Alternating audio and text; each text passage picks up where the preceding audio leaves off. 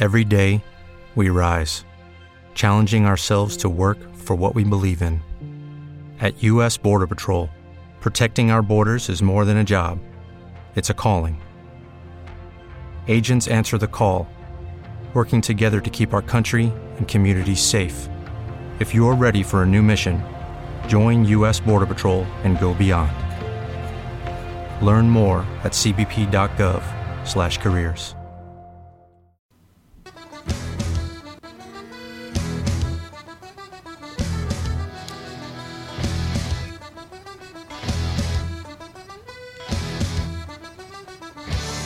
Welcome to the Asylum. And now, your hosts, Rick Fleeger and Rick Briggs. Here we go again. Welcome back into the Asylum. We are Fleeger and Briggs, and this is the Asylum on fakepigskin.com. And I tell you what, we're heading into week 11 all of a sudden, Rick, and this football is season's crazy. Over. It's over. It's done. Finished. I can't stand it. We're terrible. What, 3 weeks away from 3 wrapping weeks up the away regular from fantasy season playoffs, fantasy yeah. football? This 3 games left. This is absurd. What are we going to talk about for the rest of the year?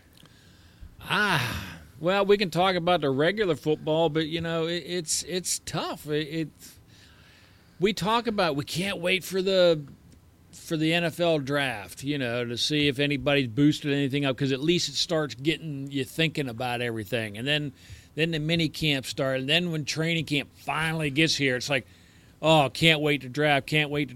Boom, here it is, week 11. It's like we blinked, and there we go. Stinks. We need to take up fantasy something else. Fantasy curling. Oh, I do love curling. Mainly the curling chicks, well documented on this show. There's a lot of it on TV. Oh, it's an Olympic year, too, isn't it?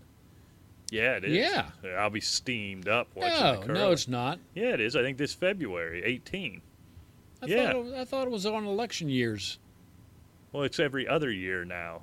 Oh, that's right. Yeah, because they separate. Yeah, they so separate 18. You're right. Yep. Yeah, it's a Winter Olympics year, so I'll be. I like the Winter up. Olympics. Yes, I do like the Winter Olympics. And bobsled and luge. I like stuff like that too. The The luge people are nuts. Bobsled and luge are both crazy, and the ski jumpers are crazy. Well, yeah, that's just. And insane. the downhill's crazy, and the slalom isn't even all that bright. But at least they're a little slower. Which one's the slalom? Is that the one between the sticks? The slalom where they kind of go like this and between the sticks. Right. Where the downhill, I mean, I guess in downhill you go between the sticks, but I mean they are flying down that mountain. And every once in a while they lose an edge and they just shoot into the next country. Yeah, it appears, or the next pine tree. All of a sudden you're not in Liechtenstein anymore. You're in Luxembourg. Oh, he's still going now. He's in Denmark. Sorry. Oh, I like this European accent you do. So, but let's rein it back around. There'll be plenty of time for Olympics, Rick. We've got to get into the NFL heading into Week 11, right? Is that what you said? Week 11. Disgusting. Absolutely disgusting. We will do headlines, takeaways, balls and socks, answer your questions. Going to bring back Fact or Fiction this week, Rick, by popular what I like demand. to hear. And, you know, by, being deluged with emails during the course of the season, we had a suggestion in the email box that says, let people know who's writing and where they're from. So that's what we're going to do. Oh, so these people want to hear their names read on the air. That must mean we're getting better. Well, it just means they want everybody swimming in Lake Me. You know, it's all about me. Well, Don't just read the question to benefit anybody else. No, it's about me. Of course it is. See, this is why I let you run the email box, Rick, because my response to that query would have been much different than the one you provided. I am here to serve, and that's why Briggs is the nice guy. Who would have thought that you were the nice one? You were the people person. That seems really strange to me. I am a people person. I mean, I just love people, as you well know. You are fake news. Well, the Donald seems to disagree, Rick. Sorry about that. I don't know. Oh, you're getting in the Christmas spirit. Is that what it is? That's what I'm like all year long. Oh, you know what it is? I guess we'll have one more show before actually on Thanksgiving, right? And we have to bring it. It'll be back out next week. What's the game we play on Thanksgiving? There we use that sounder. I can't even remember. It's basically a pick your poison or a fact or fiction. Only somehow we incorporated your favorite sound effect. I've never. You should see him. He just grins like, what's that? They call that a Cheshire cat grin, and laughing like a hyena over there every time. It was what was that? It was is he going to be a turkey or I can't remember something what the else. other I side can't remember of what it was. We'll have to research that and bring that back because I'm sure it swept the country. Oh, absolutely. I'm sure people are clamoring for it. So, yeah, we'll do that and definitely have to work that in for next week's show. All right, let's get into the headlines, Rick. This is kind of funny. I did my prep last night. We're recording this on Wednesday this week. When I was doing my starts and sits, Rick, I had a hard time finding a quarterback who wasn't obvious, right? Some of the matchups were pretty obvious, trying to find sort of a deep sleeper quarterback. And I had slotted in, Rick, on this mountain of preparation I do for this fine radio show with Tyrod Taylor as my suggested start at quarterback this week, expecting a big bounce back for him. Well, that's not going to happen as he's going to have himself a seat. And Nathan Peterman, the second University of Pittsburgh quarterback to be one of the starting 32 in this league, Nathan Peterman gets the start this week. A team Buffalo still in the playoff hunt, Rick. Explain this one to me, please. Make me understand. I can't explain it to you at all, Rick. It's ludicrous as far as I'm concerned. Yeah, Tyrod Taylor had a crummy week last week, but you know what? That defense stunk. Yeah. The whole team stunk. They were off. They got dominated, and I don't care what team you are, you'll have a game like that here and there. Tyrod Taylor, this is just a week removed from, it was a losing effort against the Jets. I understand that. But again, it wasn't his fault. He's 285 yards, threw for a touchdown. He ran for a touchdown. The defense got blowed out by the Jets. And then they get blowed out again by the Saints. So how is this Tyrod Taylor's fault? I mean, every hack on Twitter and on every message board and blog in the country has said this, but it's true. Tyrod Taylor did not give up 350 rushing yards to the New Orleans freaking Saints at home last week. I don't understand this move. Look, Tyrod Taylor is not a Pro Bowl quarterback. He's not a future Hall of Famer. But this is a guy who's dynamic enough, and a team, an offense that you built completely 100% around your running back, right? And it doesn't go well sometimes with LaShawn McCoy, and you expect Tyrod Taylor to step in and to be Tom Brady and to be Drew Brees. He's not that guy. That's who he is. He manages a passing game. He makes big plays. He has the threat of the run. He makes big plays with his legs. And what he does now is he has you in a position to make the playoffs. Your defense, to your point, Rick, goes out and craps the bed 2 weeks in a row, and your solution is to sit him down for Nathan Peterman? Really? Look, I love the kid. Again, just like Savage, here's another kid as being a Pitt football fan and season ticket holder. I met Nate Peterman, and I think Peterman's set up to be a really good long-term backup quarterback in this league. That's what he looks like to me.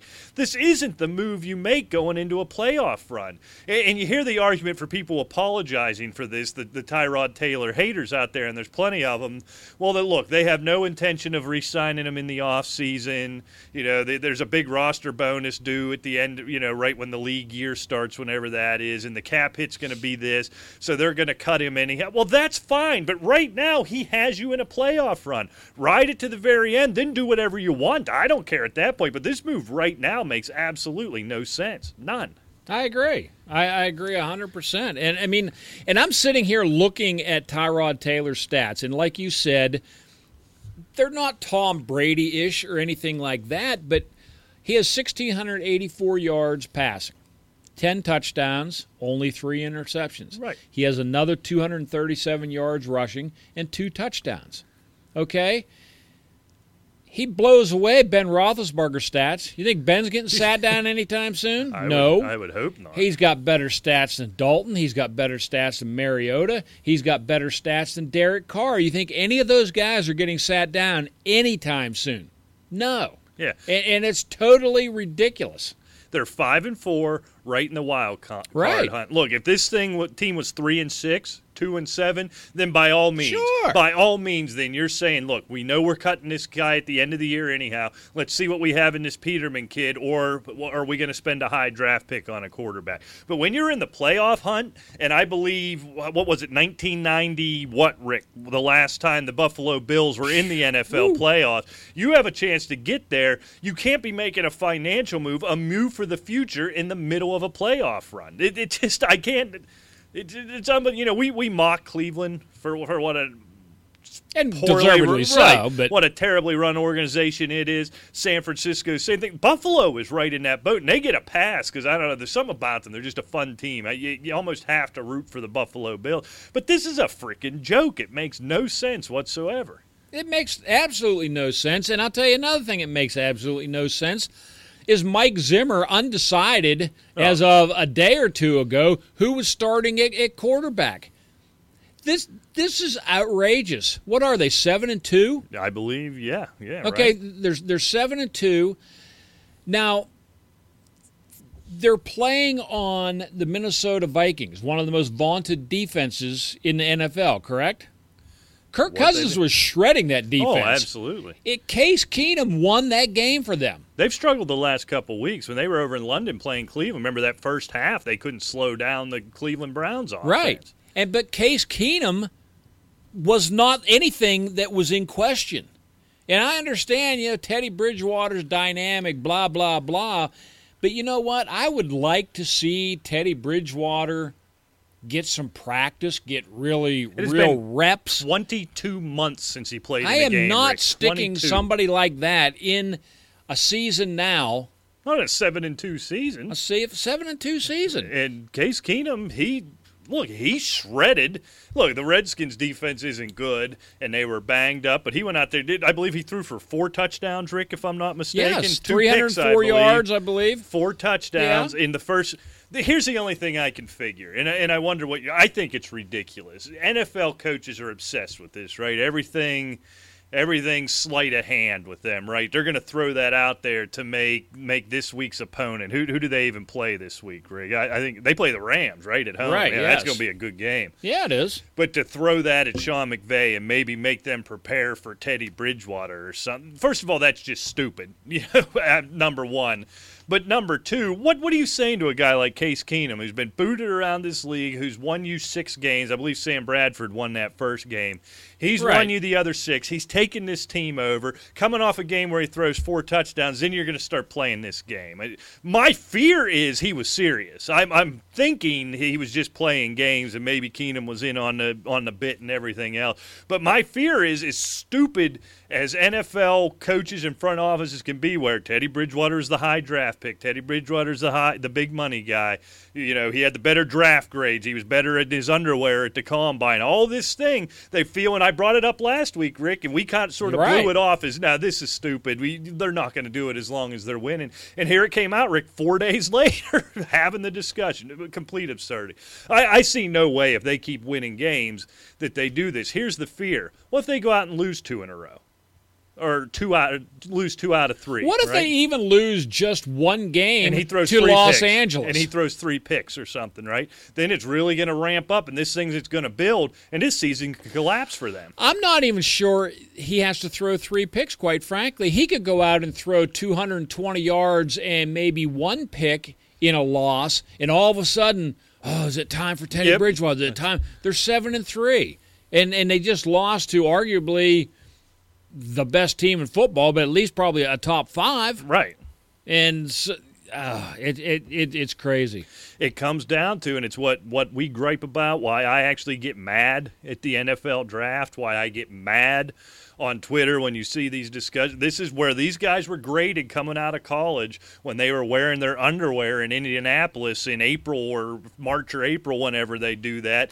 This follows these guys forever, and that's how they're evaluated. It seems nobody cares what happens on the football field, right? How many times now do you still see debates, Rick, between player X, who in 10 NFL games this year has put up these big numbers, versus player B, who's put up Brashard Perryman type numbers. This is the guy, and they'll argue with you. Well, Perryman's still better because, and here's all the measurables, right? It's the Jarvis Landry hate out there. It exists. This goes on forever. People and NFL front offices are obsessed over this.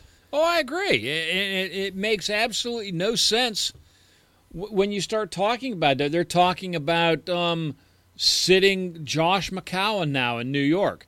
Granted, their season, they've lost 4 out of the last 5, but I dare say it hasn't been Josh McCown's all. You can't throw that all on him. We've been talking about actually how productive the offense has been with him there. Right. They haven't hardly any tools. The backfield's banged up, and now they're talking about, well, because Josh McCown isn't a starting quarterback, and that's the whole conversation. Like you're saying, Case Keenum, well, the analytics tell me that that's what it is. Case Keenum's going to throw 4 interceptions in the next 2 games because tradition has it that he's done that before, and I think you should bench him before it's too late. Yeah. And then he just goes out and throws 4 touchdowns in a road win against the Washington Redskins. So complete absurdity. All right, move past that. This surprised me, Rick. Just come out here very little bit ago. Ezekiel Elliott withdraws his appeal, going to serve the full 6-game suspension. He's probably just tired of spending money. You can't win. It's ridiculous, but the way that collective bargaining agreement was written and what came out of that stupid Deflategate rule, he had no chance of winning that after 4 games, that December 2nd, I believe it was, appeal. So withdraws that. He won't be back till, if you can somehow keep it afloat, looks like he should be back your championship week in fantasy football, though he's probably going to prevent a lot of teams like your boy on a few from getting to that point of the season. It's very possible. It's a devastating blow to a lot of fantasy football teams. All right, some of this other stuff not as important. We'll go through it quick. Phillip Rivers in the concussion protocol. Looking better, I believe, isn't it, Rick? He's still in the protocol. Still has plenty of time. But they seem a little more optimistic about it. If not, Kellen Clemens will go. Go ahead and set your DVRs for that one. Your boy Fat Rob Kelly, goes on IR with a high ankle sprain and an MCL. So we know what Chris Thompson's doing. Anything looks like he could be out most of the rest of the season. Any faith at all in Samaje Perine at all, Rick? Have you seen anything to give you any hope? No, because he's one that analytics nerds loved coming in. I know, but I like to hold. I mean, you and I know that to us, our opinions are gold. Well, right, because we're right all the time. Well, yeah, but seriously, there are a few people that I like to really listen to, and one of them's Corey Parson, who we had on the show earlier. Right. And before the season started. And the three of us, not saying, just saying we're pretty good when it comes to that. No one was a real believer in Perine. No. And if Corey, and he was pretty adamant about it. Don't get Perine this year. You're not. It's not going to pay off. And he's just one of those kind of guys. When he talks, I listen, and there's very few of them that happens. Yeah, I don't see you listen much. A lot of yapping, not a lot of listening. I like to yap, because I'm like Midas with the opinions. It just turns everything to gold. No, that's not true. You just like the sound of your own voice. And if you don't give yourself self-affirmation, you're not going to get it from anywhere else. But look, that's just not who that Redskins team is. That's why Rob Kelly hasn't done anything. That's why Chris Thompson's succeeding. That's kind of what they are, right? They're throw first, sort of stuff out in space. You saw it, and it cost them a chance to come back in that game. You got a 4th and goal or 4th and 1. I can't remember the exact scenario. And rather than having a big running back out there, you got Chris Thompson, and you're running parallel to the freaking line of scrimmage against the Minnesota Vikings, and guess what? You turn the ball over. But that's who they are, and I think that's why their only limitation offensively is no true running game outside of the gimmick stuff that Chris Thompson can give you. So I don't see any change with Perine. And it's a shame, too, with this offense that not only, the whole team's banged up, but Jordan Reed can't stay healthy. What an added dimension. Look, Vernon Davis is gifted himself. Get them both on the field. Exactly. These 2 tight end sets, especially down in the red zone, could cause just immense problems, but they never can seem to have it. Jordan Reed is one of those guys that I think he'll never play a full season. No, he's not that guy, and it's never anything major, no devastating type injuries, just proverbially nicked up. This is just a hamstring. Just a hamstring. Yeah, if you've ever pulled one, it's more than that. But he's not blowing out knees. He had the concussion issues, and that wasn't a concern. Or lately, Not this year, we were no. worried about that, but just a lot of issues there. And luckily, Vernon Davis, he's 62 years old, and he looks every bit as good as he did in his early years in San Francisco. C.J. Prosise on IR after about 3 carries. Shocker. I don't know what they're doing there in Seattle. Ty Montgomery dealing with those ribs again. Hopes to play this week, but certainly not a guarantee. Aaron Jones out for a good while with a knee injury. Looks like Jamal Williams going to be your starting Packer running back this week. Yeah, I granted they pulled off a nice win last week, which I didn't think was going to happen even against Chicago. But they did pull one off, but I just don't see a whole lot more wins for Green Bay going forward. They are too banged up, and we already talked about the importance of Aaron Rodgers. Absolutely. Devontae Freeman, he's in the concussion protocol. Something up with him. Was it the concussion? Remember there was the undisclosed injury. No, it was a hit that he took. Now, I was watching the game. What I mean. There's something weird there. But then the refs made him go off, and which was kind of shit because he got up. He looked out of it. Right. And, so they'll just have to watch that. Seems to be pessimistic that he's going to be able to play this week. I don't know if they can tell the grade of these things early on or something, but from early on there was a lot of talk that Freeman likely wouldn't go this week. So you wonder if whatever that undisclosed injury is still hanging around there as well. I'm not sure. Yeah, or if you can't remember your name, it's a good sign well, that that's it's probably, pretty bad, maybe we'll go ahead and take a couple weeks off here just to make sure. Curtis Samuel, Panthers wide receiver, Rick, out for the year with an ankle injury. I bring this up only for one reason. It certainly isn't about Curtis Samuel, right? But as the dominoes keep falling with as good as – do you believe, Rick, that the Carolina Panthers are 7-3? When that Monday Night Football game ended, I couldn't believe it. I had in my head they were a middling 500 team. I don't know why. Carolina and Tennessee, to me, are very similar. Mm-hmm. Both 7-3, looking strong, but when you watch them, it's like, Yeah, they're underwhelming, but they're winning games. Now, what Carolina has the benefit of the number one defense in the league from a yardage standpoint, which also surprised me that they had been that good. But now you take Samuel out, you trade Kelvin Benjamin away. Although it looks like Greg Olsen coming back in Week 12. We saw that nice game, and it's hard to glean a lot from that game on Monday night, the way the Dolphins have just laid down like dogs. But Devin Funchess with the big game, getting in the end zone twice. We're to the point, Rick, there's nobody left. It's Christian McCaffrey, it's Devin Funchess, and we'll see how healthy Greg Olsen is when he comes back. Devin Funchess, we talked about him being a low-end number 2 wide receiver just by virtue of Benjamin being traded away, even if he isn't a very good receiver. It's coming up where he's the only option where it becomes, without all the skill, DeAndre Hopkins, where he's going to get 16 or 18 targets a game, and he's not going to be able to help but catch 7 of them for 100 yards, right? I mean, that's where this is interesting to me. There's nobody left. How interested or excited are you, or confident, I guess is a better question, of Greg Olsen coming back, considering it was a non-contact, just running where he broke his foot, and they're expecting him to come back after, 10 weeks? About that, yeah. To run and make cuts on that 265-pound frame on a newly healed bone. It may be fine. I'm certainly not an orthopedic doctor by any stretch, but that's worrisome to me. I think you have unless to ease him in. It was stepped on or something in preseason, like we Right. talked about, it had like a microfracture that we didn't really know.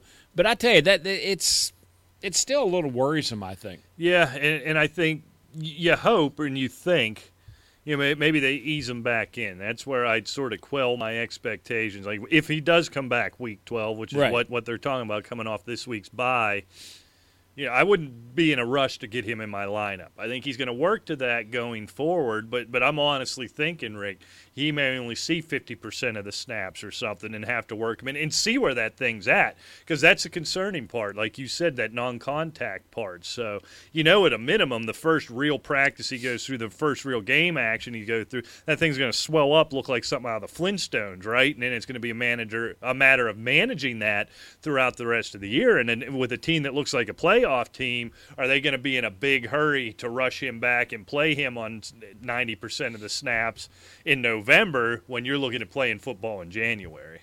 Agreed. And, let's face it, Ed Dixon is no Greg Olsen, and he certainly doesn't have the chemistry of Cam Newton. But he hasn't been killing them. I mean, he's been making the catches. He's got almost 400 yards receiving and only one touchdown. Certainly not Greg Olsen-like numbers by any stretch of imagination. But they're still 7-3. Right. Why would you want to rush Olsen into it? No, I think you'd like to get him in towards the end of the year, maybe to get it back into game shape for the playoffs. But I just certainly don't think, like to your point, he's not just going to come in and play 100% of the snaps. No, I don't think so, and I think we may be a few weeks away yet from him being fantasy relevant, even if he's back on the field. All right, Rick, well, let's move on. This week's takeaways for Mr. Richard Jordan Briggs, Esquire III. Where did you come up with that name? Well, I was going to use something else in the middle, and I decided it was inappropriate, and that's just where I landed. Oh, okay. I'll tell you off the air. All right. Well, one takeaway that I got from last week was Dallas misses Tyron Smith more than Zeke. I mean, Adrian Claiborne with 6 sacks proved that Chaz Green and or Byron Bell cannot replace this all-pro tackle. And they are a mess right now on the offensive line, and they better figure a way to shore that up really quick. Yeah, and we talked about it last week when the Zeke suspension, finally became official, that, we talk about this vaunted offensive line, and it hadn't been good this year. Right. Even the right side, quite frankly, hasn't been that good. And it really showed how good Ezekiel Elliott is, but he was getting 100 yards. He's getting in the end zone a couple times every week, but they were a grind. It wasn't like it was last week, Rick, where he's busting those big runs. It'd been a grind for him, and that's why I had, I owned Zeke Elliott all over the place, and I put in 0 waiver claims and spent 0 free agent dollars on Alfred Morris, Darren McFadden, Rod Smith, because you're going to have a special back that likes Zeke to run behind that line. And then you take the left tackle out, forget about it. Now they can't throw the ball, they can't run the ball, they can't do anything. That's how good that cat is and how important that left tackle is. Yeah. So everybody can keep shuffling around. Every week we're going to want to talk about Alfred Morris or Darren McFadden or Rod Smith. When you look at it last week, Alfred Morris got the bulk of the carries. What he finished with around 50 yards, right? I think it was about all he had. Rod Smith, he only got 7 touches. Darren McFadden, he might as well brought a sandwich out with him because he didn't do anything. He ran backwards. I think he dropped his sandwich. The only thing I can figure out. So, I mean, you just forget about it until they get their line shored up. It's not the same offensive line, and I think we gave the offensive line last season too much credit for what Ezekiel Elliott did. I think he's just that special of a back, quite frankly. Yeah, that has a lot to do with it. And, I think Dak Prescott may have gotten – I don't know if he knows it consciously yet, but just how fortunate he is. Right. When you look at bad teams with bad offensive lines, i.e. Cleveland and some of these other teams over the years where Jets, they go through quarterbacks because they get murdered. Right. And you can't take getting clobbered like that forever. No, even a young guy, it's going to catch up with him. You worry about that with his blind side being wide open like that far too often. They're going to have to find something there. Rick, my takeaway from this week, there was 2. We'll get to the Saints when we pick the game. We can talk about that more. I've come to the realization, Rick, I feel like for 10 weeks now, we've said just hold on. Be patient. This Steelers offense is too good. They're going to get it going. They have too many weapons.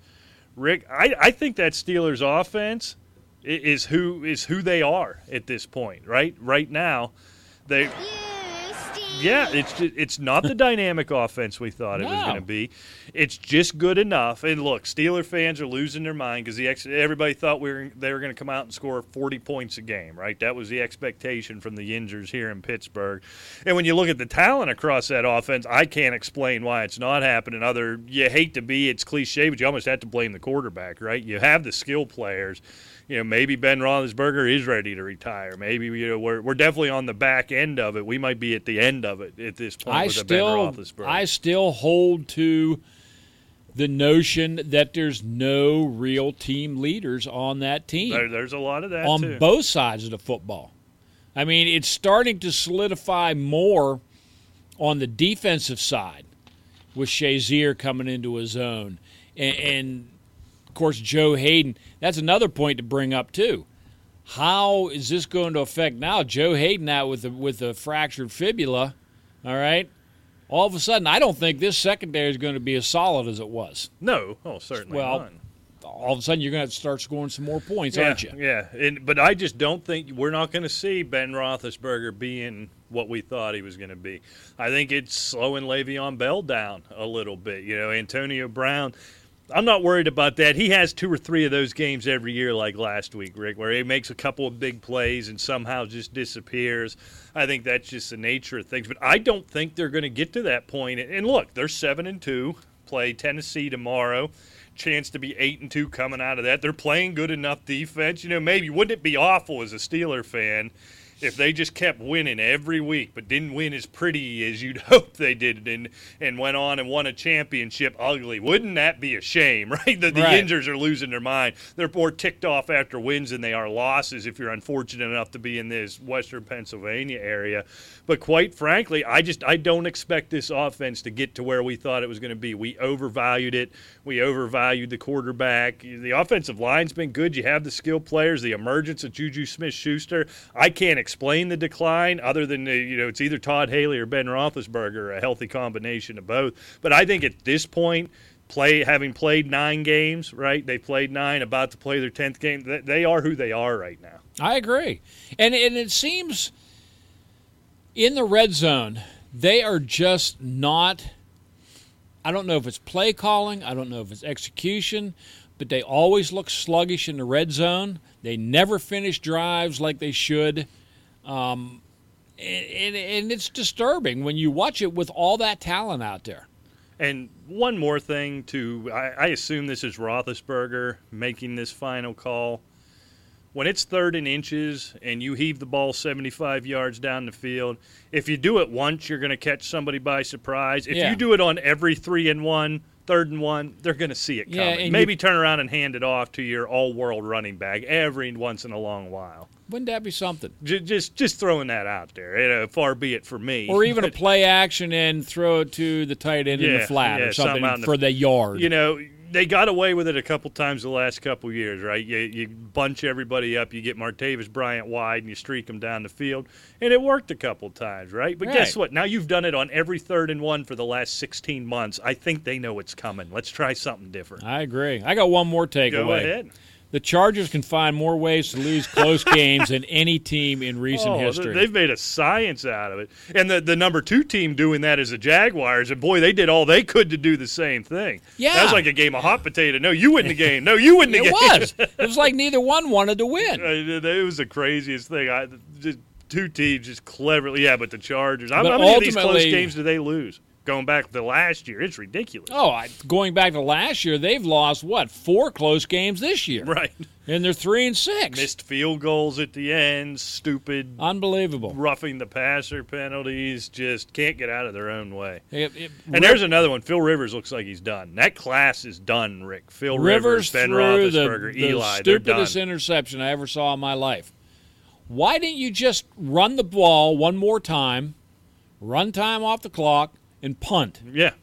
Just get out of there. Yeah. No. Gunslinger. Well, you saw it, and they were just lucky somehow to get it back, before that, where Blake Bortles, you had plenty of time. You had timeouts. You were driving, and he just flings it up into the secondary, hoping for the best on a second down, I believe. I was thinking after it happened, I remember in my head thinking, that's just one of them desperation plays. And you look down at the clock, and there was enough time not only on that they got the ball back and went down and ultimately tied the thing. All right, what the hell are you doing? Like, come on, man. Just both teams. Nobody wanted to win that game. Nobody wanted it. Yeah, I agree 100%. All right, Rick, time for... Game ball goes to... All right, well, I will start off with my game ball. My man Robert Woods. 8 catches, $171, and 2 touchdowns. Who'd have thought Robert Woods... 2 weeks in a row now. 2 weeks in a row have been monstrous. Right. It's solid for weeks. He's turned into what? The Isaac Bruce of the next coming of the greatest show on turf now. It sure seems like it. If I'll they can find Torrey Holt, yeah. I guess you... I'm waiting on Sammy to come into his own. I'm not sure what the problem is. He doesn't have the chemistry with Goff. Is he just a one-trick pony like Mike Wallace? I can go down the field, get it to me. I don't know. Yeah, you wonder, all the skills in the world, the size. He made, enough plays in Buffalo where you thought that he could be the next guy. Really just hasn't worked out. But, what Robert Woods has done, what this whole Rams team has done, let's just put Sean McVay in the Hall of Fame right now, right? We talked about it last week. Jeff Fisher's just got to be shaking his head because now we all know what a bum he is now. It's just amazing, unbelievable to turn around, and they're legit, Rick. Sure they are. They're going to the playoffs. There's no question about that. Now you wonder how deep they'll get. You got the young quarterback. This is the first time this feels like a team that goes out in the divisional round, sort of spectacularly. But this team's on the verge right now. Kind of what they said about Tom Brady when he took over Bledsoe. That's a nice run there, guys. Yeah, you're right about that. So it's possible, but you just kind of cool it's fun to watch. It's a fun team to watch. Well. It's kind of interesting, Rick, and you throw out Jared Goff out there. Of course, he's a younger guy, obviously, but you throw like a Case Keenum out there. Isn't it interesting to see actually what some of these guys can actually do when they're on a team that can win games? Yeah, funny how good coaching and a good team around you all of a sudden makes these quarterbacks better than what their analytics told you they were. Weird, huh? Yeah, it's something. I don't get it. All right, Rick, my game ball, I had Robert Woods as number 1. Seems almost too easy, but you got to bring up Adam Thielen. 8, $166 and a touch. This guy, I don't know what you say. Minnesota State, couldn't hit him with a handful of corn if you threw it at him. He's so small, just makes tough catches, big plays, runs after the catch. I think this cat's set up for the long term of being low-end wide receiver 1 up, higher level wide receiver 2 in fantasy football for years to come. I kind of kept waiting for him. This is why I bring it up. Waiting all year, and I don't know if it's just because what he looks like and his measurables, maybe I'm turning into one of those guys now, to sort of revert back to the mean and do what a guy like Adam Thielen out of Minnesota State should be doing. You keep waiting for it, and it just doesn't happen. He just keeps getting it done. This cat's a real deal. No, I've been believing in Adam Thielen, quite frankly, since last year, and I think that he's a complete wide receiver. Yeah, he's small in stature, but that's okay. So is Wes Welker. How'd he do? He was doing all right. Yeah, it worked out pretty well for him, I suppose. Yeah, I agree. I'm going to give another game ball out. You're right feeling to that nice game. today. Case Keenum, man. Yeah. I'm sorry. 21 of 29, 304 yards, 4 touchdowns. He did have the 2 picks, but it was against a team that was taking their defense apart. Right. And this is a crucial game. He had 100. He still with the 2 picks had 117.0 quarterback rating. That's playing good football that was a big win. Yeah, and that's what, message to Mike Zimmer, message to all and look, everybody's a Teddy Bridgewater fan. The fact that he came back after that devastating injury, who's not rooting for him?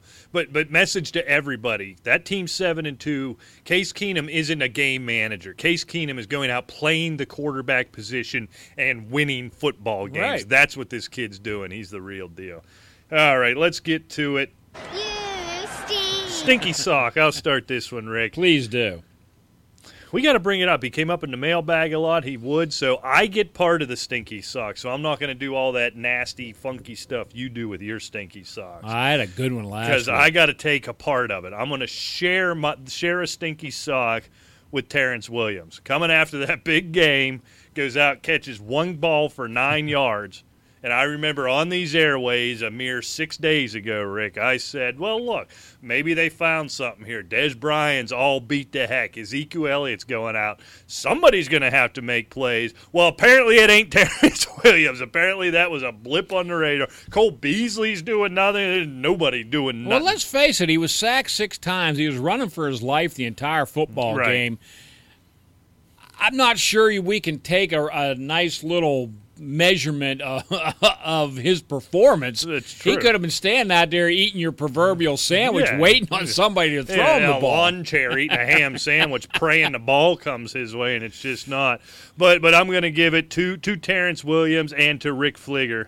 You stink. Deservedly so. Indeed. Okay, mine. You stink.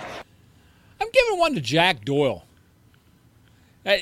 2 catches for 9 yards, no touchdowns. Granted, he was only targeted 5 times against the Steelers' defense. But you know what? 2 of those catches went right through his hands in crucial plays. In a game that one that led to the interception that cost them the lead. And, you know, a win there, an upset win over the Steelers, certainly, look, Indianapolis isn't going anywhere, but at least from a team standpoint, hey, we're back in this thing. Right. And in that division, you may well be. Exactly. And you have to make those catches. And granted, Jack Doyle's been having a good year. I think like 59 catches or 51, something like that. I don't have him right in front of me, but I know he's in the 50s. But you've got to make those catches. Yeah, just have to do it. And to T.Y. Hilton, for as good as that offense played for 3 quarters, none of their stars did squadoosh. Frank Gore was really grinding it away. So what do we do? The whole 4th quarter, we have Jacoby Brissett flinging around. So maybe you give a stinky suck to Chuck Pagano. Jack Doyle, 2 for 23 for T.Y. Hilton. You think Pagano's there next year? I can't believe he's still there. They've been threatening to fire him every week since week 3 of last year. I know. And he just keeps surviving and keep doing asinine, stupid things. Yeah, he's very, they're probably going to be roommates when this is all said and done. All right, Rick, let's get into it. People have been waiting probably, I believe, since the preseason, Rick, for this. Oh, boy. It's time for Fact or Fiction. How do you like my game show, boy? I'll tell you what, it is the game that is sweeping the nation once again. The Fact or Fiction version of 2017. Yeah, we use Fact or Fiction at our discretion at crucial times in the season. Week 11, I think, is a crucial time. So is it going to be fact or is it going to be fiction? Or we use it every episode in the off-season. We don't have crap else to talk about, and it's an easy way to kill a half But an it's hour. Fun. Well, absolutely. Everybody loves it. Yeah. How many letters do we get a week? Where's Fact or Fiction? Exactly. All right, Rick. I believe I already asked you this. So you know what? I'm going to skip it. It's a Samaje Perine question, and I asked it to you in the open of the show. So let's jump down to number 2. I think I know how you feel about this one. Robert Woods, Rick, Fact or Fiction, will continue to be a wide receiver 1 through the end of the season. Okay. Oh, here we go. There it is. Give him his own board and stick. Yeah. Is he going to put up cartoon night like numbers like last week? Probably not. 8 for $171 and 2 touchdowns. But this offense is dynamic. Todd Gurley's going crazy. Jared Goff looks like a seasoned veteran out there. Yeah, I think Robert Woods is a real deal, and I think he is happy as a lark being in this offense. Yeah, and when you look at it, Rick, you talked about it just a few minutes ago with Sammy Watkins. It's just not there, right? Cooper Kupp has sort of come back. He was this guy several weeks ago, and now Woods is taking this over. But Gurley has opened this thing wide open. Robert Woods is so good once he gets the ball in his hand. You see these cartoon-like reception numbers. Most of these are yak with him, right? I mean, it's just he's so dynamic with the ball, and it fits just right with what that offense is. I think this guy is a low-end, if not a mid-level wide receiver one. With all the disappointments out there, this guy's steadily climbing. Now, is he going to be a 35-point-a-week guy like he's been in the last 2 weeks? Probably not, because you need that one monster play, right, which he's got in the last 2 weeks. But it's not out of the question 6, 7, 8 catches every week, and what he can do after the catch, he's always going to be dancing around 100 yards. I think he is at this point. I do too. As long as this offense stays healthy, I mean, with Gurley and Goff and so forth, I agree. All right, Rick. Fact or fiction? Coming off the bye, Kareem Hunt will regain his early season success.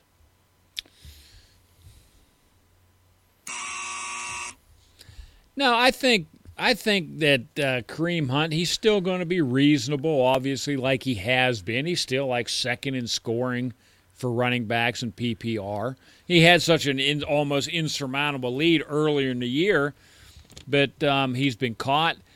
But I don't think that he's going to jump back onto those magnificent games that we saw early in the year. He's going to end up probably third or fourth in fantasy scoring. I think he gets passed up by Le'Veon Bell. He's not going to catch Todd Gurley again. And Melvin Gordon's hit or miss, who's right behind him in scoring right now, and Ezekiel Elliott's suspended. So, I mean, he's still going to be a top 3 or 4 fantasy running back for the year, but his numbers are going to level off, I think, to what they have been. Yeah, I think what it is he is still such an integral part of the passing game, right? So if you're in a PPR format, even in the weeks where the yardage was down, I mean, you look at the last several weeks, week 6 against the Steelers, only 21 rushing yards, but 89 receiving yards.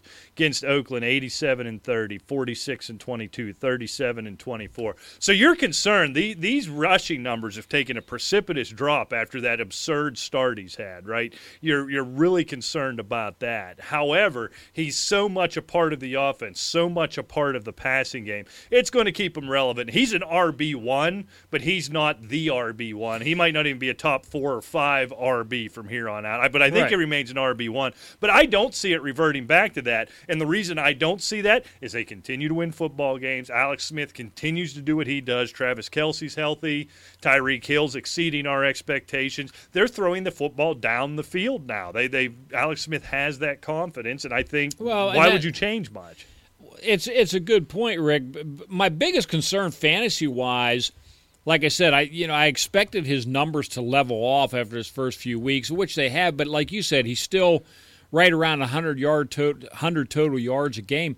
But my biggest concern is he hasn't scored a touchdown since week 3 against Jacksonville. Yeah. That's got to change. Yeah, he hasn't scored a touchdown since September. Think about that. They have to incorporate him a little more in around the red zone, I think, just to make them more balanced attack. But what you continue, of course, Kelce is huge. Tyreek Hill's been playing well, But Chikandrick West has scored since he has. And that's the point. There's something Andy Reid sees. You're seeing West inside the red zone in those goal line situations. It's been Chikandrick West. So it leads you to believe there's something there, and maybe those touchdown numbers don't go back up. Yeah, I mean, he had, 1 in week 1? Well, 3 total, counting the receiving. 3 total in week 1, 2 in week 2, 1 in week 3, and zippy since then. That's a problem. That's definitely a problem for fantasy owners. There's no question about that. And let's face facts. I mean, Chikandrick West hasn't scored in 4 games himself. So they're not scoring with running backs. It's just not the Chiefs team we thought we'd see, right? Right. It's a good Chiefs team, nowhere near the Chiefs team we thought they'd see. And quite frankly, they lost 3 of 4 heading into the bye week. Exactly. So, we'll see what happens there. Maybe they get West back up to speed. Fact or fiction, Richard, Carson Wentz can keep up this current pace. Yeah, I think he's a real deal. Yeah, this team's a right? great team. It is one of the, if not the best team in football, I'd say it's number 2 anyway. It's hard to dismantle or dethrone New England, even though their defense hasn't been playing that well. They're still, 7-2? Right. But no, this kid's a real deal, man. I mean, 2,262 yards, 23 touchdowns, 5 interceptions. That's bad. Yeah. In a good way. And I don't see it changing. He's so calm. He does it in all situations. He does it in all weather. It's just, this is who this kid is. He's that dynamic of a player, and I expect it to just continue. All right, Rick, fact or fiction, Mike Evans can rebound here in the second half of the season. He may be the biggest disappointment of the fantasy season right now. Yeah, and I'm not saying it's Mike Evans' fault. This offense is dreadful. And now you don't have Jameis Winston. Look, I know Ryan Fitzpatrick likes to fling it around, but he's not going to make anybody's career without a little bit of chemistry with them. And I just don't see that happening. He could go out for 200 yards and 3 touchdowns here for the next thing I know. But, I mean, I don't think so. I think you're going to see just about these kind of numbers out of Mike Evans. Yeah, it's really surprising to me, Rick. I think I had him number 2 behind Antonio Brown in my preseason rankings. You just looked at what we expected from Jameis Winston. That's number 1. We're just not getting out of that offense what we thought it would. And for whatever reason, for better or for worse, that offense changed. For a lot of years, 2 or 3 years now, that passing game has been run whatever pattern you want with Mike Evans and fling it up to him in double coverage, and he's going to come down with it. I don't think he's seeing the target numbers. He's not coming down with the ball as much. There's something going on there, and I just have seen nothing through 10 games of this season that would indicate to me that it's going to turn around. Yeah, Jameis Winston has been certainly not Jameis Winston that we expected in 2017. We expected guys like Winston, Mariota, some of these other guys to start moving up into the top 5, top 7 quarterbacks as some of these other guys were getting older. Right. Not happening. No, as Carson Wentz and Jared Goff just lapped them at this point. Yeah. Those two have sort of remained stagnant, which has been a bit of a surprise. All right, Rick, last but certainly not least. The Jeremy Hill surgery, which we forgot to mention in the headlines, will be the catalyst for Joe Mixon to become the viable fantasy running back we thought he would be in the preseason. I'm keeping you in suspense. Yeah, you are, as you smash on the button 9 times. That wasn't much suspense. No. I just don't think Cincinnati's all that good. And everyone expected Joe Mixon to be the second coming of Jim Brown, Barry Sanders, the way everybody was all over him in the preseason.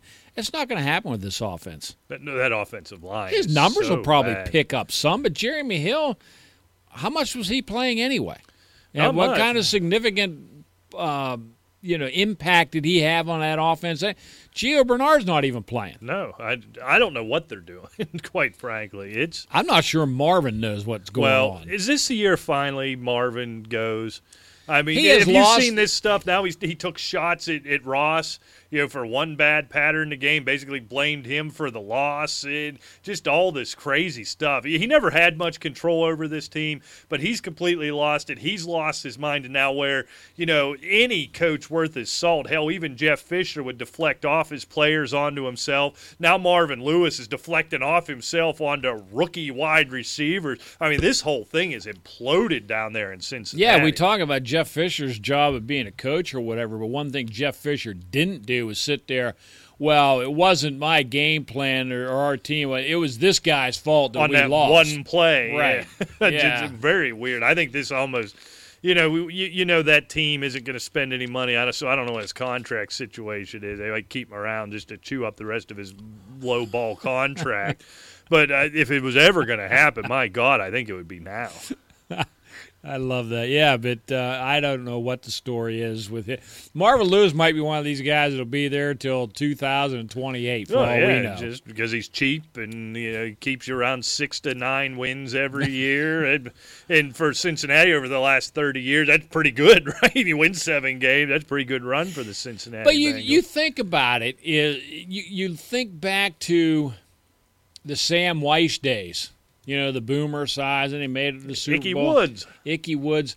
The heat Sam Weiss took. Oh, yeah. After making the Super Bowl, and I don't know the exact records was the next couple of years, but they were having some struggle. And the heat this guy took. Well, Marvin Lewis just kind of just floats along. It doesn't really matter what they do. Yeah, it's fine. Win, lose, draw. What isn't Marvin's fault, or what could Marvin have done? Or, well, yeah, he stinks, but we're not getting rid of Marvin. I don't know what it is. I don't understand how in today's NFL you could have a cheap franchise, which is what you have in Cincinnati. They all have the same money, by and large, the same money pool they have to spend. I don't get it. It doesn't make any sense to me. No. They ought to relegate the Bengals, quite frankly. Give them to St. Louis. St. Louis wants another team. Move the Bengals over there, hire Jeff Fisher, and win. Is St. Louis ever going to get another team? Do you think?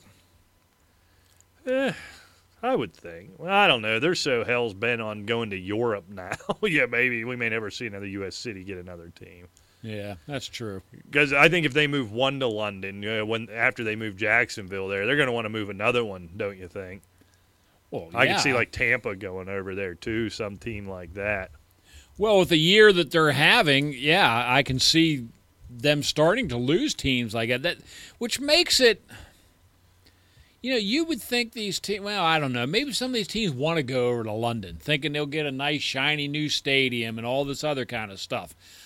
I don't know. I don't know if these guys really want to go over there or not. You know what I'm saying? The players can't want to go over there. Food's terrible. Have you ever been to Europe? No, I haven't. Nah, neither. So all I know is what I see on TV, and it always looks kind of dark and dirty and kind of. It looks like 1850. Everything you see over there. Sam Weiss was 12-4 in '88. Made it to the Super Bowl. '89, he was 8-8. 90, he was 9-7. 91, they had a 3-13 year. Boom, you're gone. Oh yeah, he gone. Yeah, and that's about when they hired Marvin Lewis. It seems like it. Yeah, I'm not sure. I'd have to pull up Marv, but I'm not going to. No, I don't think it was. Because I'm not that interested. I'm being facetious, of course. All right, Rick, real quick here. Start, sits, who you want to start, who you want to sit. Ton of bye weeks again, so this is really a waste bye of exercise. Weeks. There's only 4 teams. New York Jets, San Francisco 49ers, Carolina Panthers, and the Indianapolis Colts. Start with Devontae Freeman in concussion protocol, and it doesn't look good. Get Tevin Coleman in there. This guy's – they're going to have to be using him. Oh, yeah. He catches the ball. He can run the ball. And he's a top 12 fantasy back this week. I know it's not the best matchup going to Seattle, but they're going to get yards. Get him in there. Yeah. I'm going to go, Rick, here, a guy who's just been pathetic the last couple of weeks on a pathetic team. We talked about Mike Evans earlier. But the Miami Dolphins, Rick, have flat quit. They have just quit. That thing has come completely undone on Adam Gase. The defense is bad. The offense, it's run by Jay Cutler, so it's what Jay Cutler. Who in his defense hasn't played that badly the last couple of games. He's been fine. But, Rick, I think Doug Martin has a chance to bounce back a little bit this week. They're going to you'd think they'd try to establish a run with Ryan Fitzpatrick. The Dolphins front they look to me like they've quit. You let Jonathan Stewart go for 100. You let Christian McCaffrey get in the end zone a couple of times. They just flat gave up. And I think if there's ever going to be a game where you can get away with playing Doug Martin, it's going to be this week. Time will tell. I know Ryan Fitzpatrick loves to fling that ball around. Well, you can't throw interceptions if you're handing it off. That's a good point. That's a good point. Anybody you're sitting? Oh, yeah, I'm always sitting, man. Well, I know you're always sitting. Cameron Brate. Now, this is a cat that started off very well. I mean, he was a top 5 fantasy scoring tight end through the mid part of the season. The last 2 games, 2 catches. I don't know what's going on. O.J. Howard's not doing anything. Neither's Mike Evans. Nobody is. Exactly. But I don't think Cameron Brate is going to be anyone that's going to break out with Ryan Fitzpatrick back there. You look at Ryan Fitzpatrick's stats, he was never a quarterback who relied on the tight end. Right, yeah, absolutely. All right, for me, Rick, and this is one where in the Caveman League I'm going to be unable to take my own advice due to bye weeks and Ezekiel Elliott being suspended. But Jamal Williams, Rick, this week's been the big waiver wire pickup. I picked him up there. But I think going up against the Ravens this week, now look, this ain't your Ray Lewis Ravens defense. But with Brett Hundley, they're going to have no respect for the passing game. That defense is good enough, fast enough, skilled enough to take one aspect of the game away.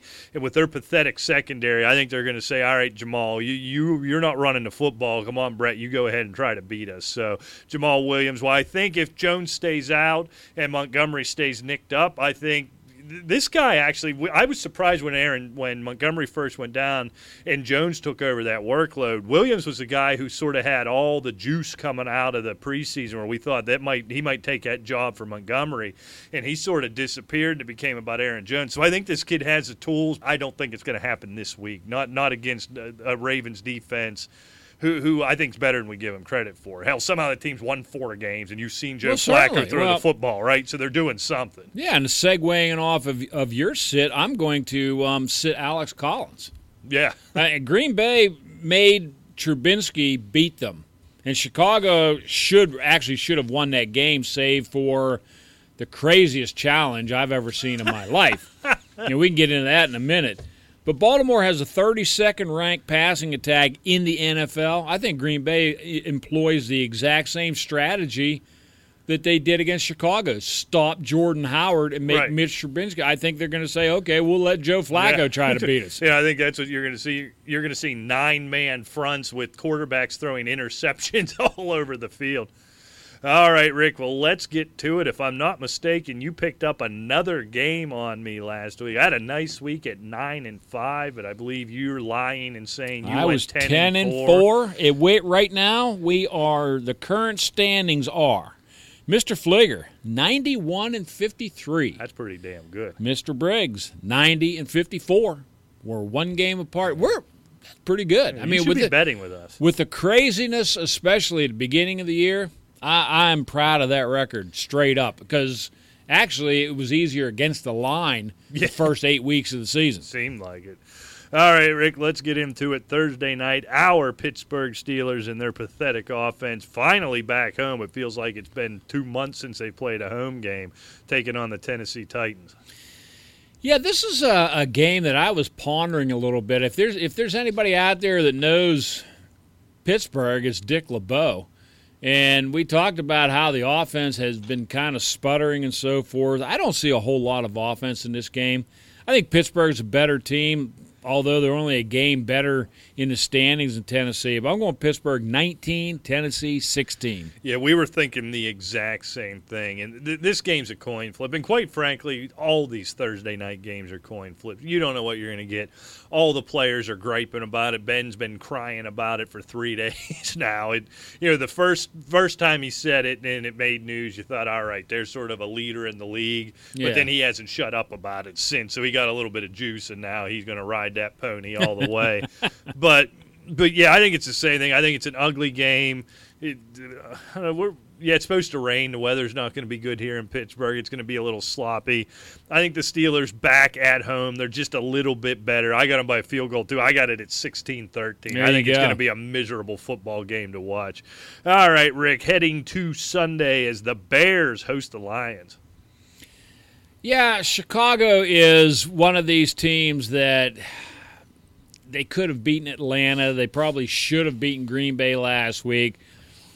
They're not going to beat Detroit. And I think that Detroit is actually the only threat to Minnesota in this division, and I think they keep it going. I think they're a playoff team. I'm going Detroit 28, Chicago 17. Yeah, I feel like I'd have to go back and do some research, which I'm not really want to do. I know that may shock you and our listeners, but I prefer to just think things rather than confirm them. And I feel like the Lions generally have to ramp up pretty good and look pretty good before they completely crap the bed on Thanksgiving, which I'm given to believe is next week. So I think they look really good this week, have themselves in good playoff position, and then don't score until the fourth quarter on Thanksgiving because that's how they roll. So I think the Lions have a big week this week and win 27-13. Rick, we got to find a game. The Brownies, your Cleveland Brownies, can't go over, can they? This week they host the Jacksonville Jaguars. This is the one when I gave you the Mission Impossible that you said Jacksonville was going to lose to Cleveland. I'm not that brave. I don't think Cleveland can beat Jacksonville's defense. There's too much talent in the run game on Jacksonville. Look, I know Cleveland's pretty good against a run, but they're susceptible to the pass. I'm going Jacksonville. And the Jacksonville defense, I think, is just going to beat up that Cleveland offense. I'm going Jacksonville 34, Cleveland 16. Yeah, that's the problem. That even when we talked 3 weeks ago, that Jacksonville defense has finally made a believer out of me. That's a championship caliber defense. They're not there offensively yet. Blake Bortles and that quarterback, they're not that team yet. But defensively, they've completely turned the corner, and they're setting up for a nice long run of many years if they can keep that defense together. So that being said, I don't know how and when the Browns score. I think you're looking at more defensive touchdowns from Jacksonville, and I have the Jaguars 31-8. I'm going to give the Browns a safety. Leonard Fournette boot one out of the back of the end zone type of deal. 31-8. Write that one down. All right, Rick, Packers, a game we just talked about. Packers at home taking on the Ravens in the best quarterback matchup of the week, probably. Oh, yeah, no doubt about it. And we talked about sit the running backs, blah, blah, blah. Somehow I think this is going to open up a little bit. I'm going Baltimore 27, Green Bay 23. Yeah, I got the Ravens here, 22-16. We know what the offenses are. They both struggle. There's some offensive weapons on Green Bay, but nobody with the ability to use them. But Green Bay's defense is so bad. Even Joe Flacco could manage to put up 20 on them. So I'm going to take the Ravens here, 22-16. Texans, Rick, at home taking on the Cardinals, who may be down to Blaine Gabbert. Drew Stanton practicing, but maybe down to Blaine Gabbert this week. Yeah, and everybody's clamoring about Houston not picking up Colin Kaepernick and so forth, and they're not going to win with Savage, blah, blah, blah. Yeah, they're probably not, but you know what? They're not going to pick up Colin Kaepernick either, so, pipe down. Arizona 32, Houston 21. Just out of nowhere and for no reason, pipe down. Now I have to change the title of this episode. Yeah, I think Tom Savage, you just keep rolling to DeAndre Hopkins. It doesn't matter who's covering. It doesn't matter how many people are covering him. He's going to get his 16 targets. He's going to find ways to make plays. And I think Tom Savage is a little bit better than we think he is. He's not good, but he's a little bit better than the mockery he takes. And the Cardinals, if you're down to a third-string quarterback, I'm sorry. There's just no way you're going to be able to move the ball, and I'm going to take the Texans 23-20. Dolphins, Rick, at home taking on I feel like we've just beaten them half to death all night, Tampa Bay Buccaneers. Well, deservedly so. I'll take full responsibility, but I always say they deserve it. Oh yeah, they earned it. They earned your ire. Exactly. No doubt about it. And I think Jay Cutler's better than Ryan Fitzpatrick. Throw him in a hat and pull one of them out.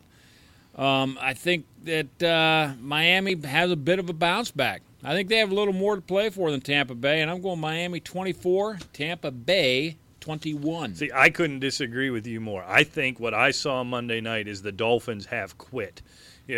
Whatever led to your boy Ajayi being moved, there's something going on in that locker room. There's some type of problem, and they look to me like they're disinterested and they are done. So for that reason, I think even your boy Ryan Fitzpatrick can find a way to get a win here. I got the Bucs 27-17. All right. What will be the game of the week, Rick? We say this in jest a lot. This one, thank God the Steelers will play Thursday. I might even turn off the red zone and just zero in on this one as the Vikings host the Rams. That's going to be a good game, and I really want to watch this game.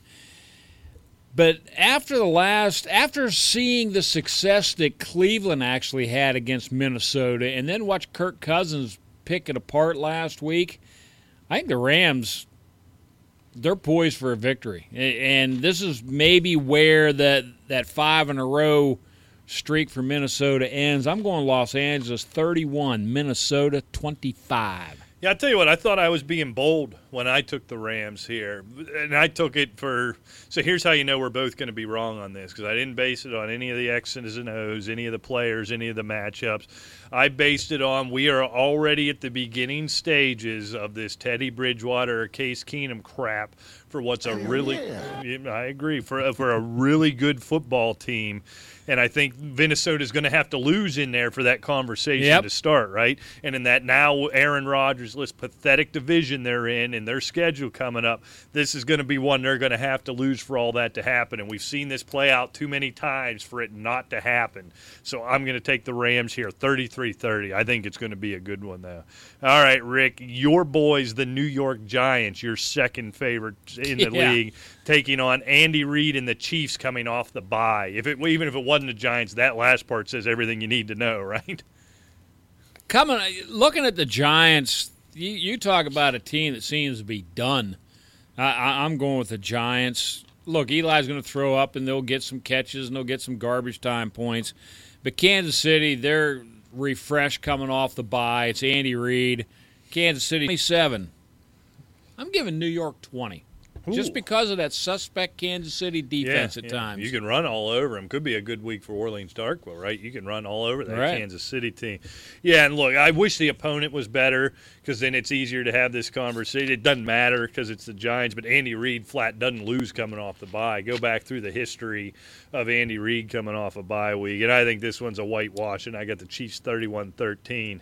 Saints, Rick, what if I told you last week, or before the season started, that the New Orleans Saints would win a game where they scored, was it 49 points or 47? It was 47, I think. The upper 40s of points, right. And Drew Brees would have thrown the same amount of touchdown passes as Rick Briggs did.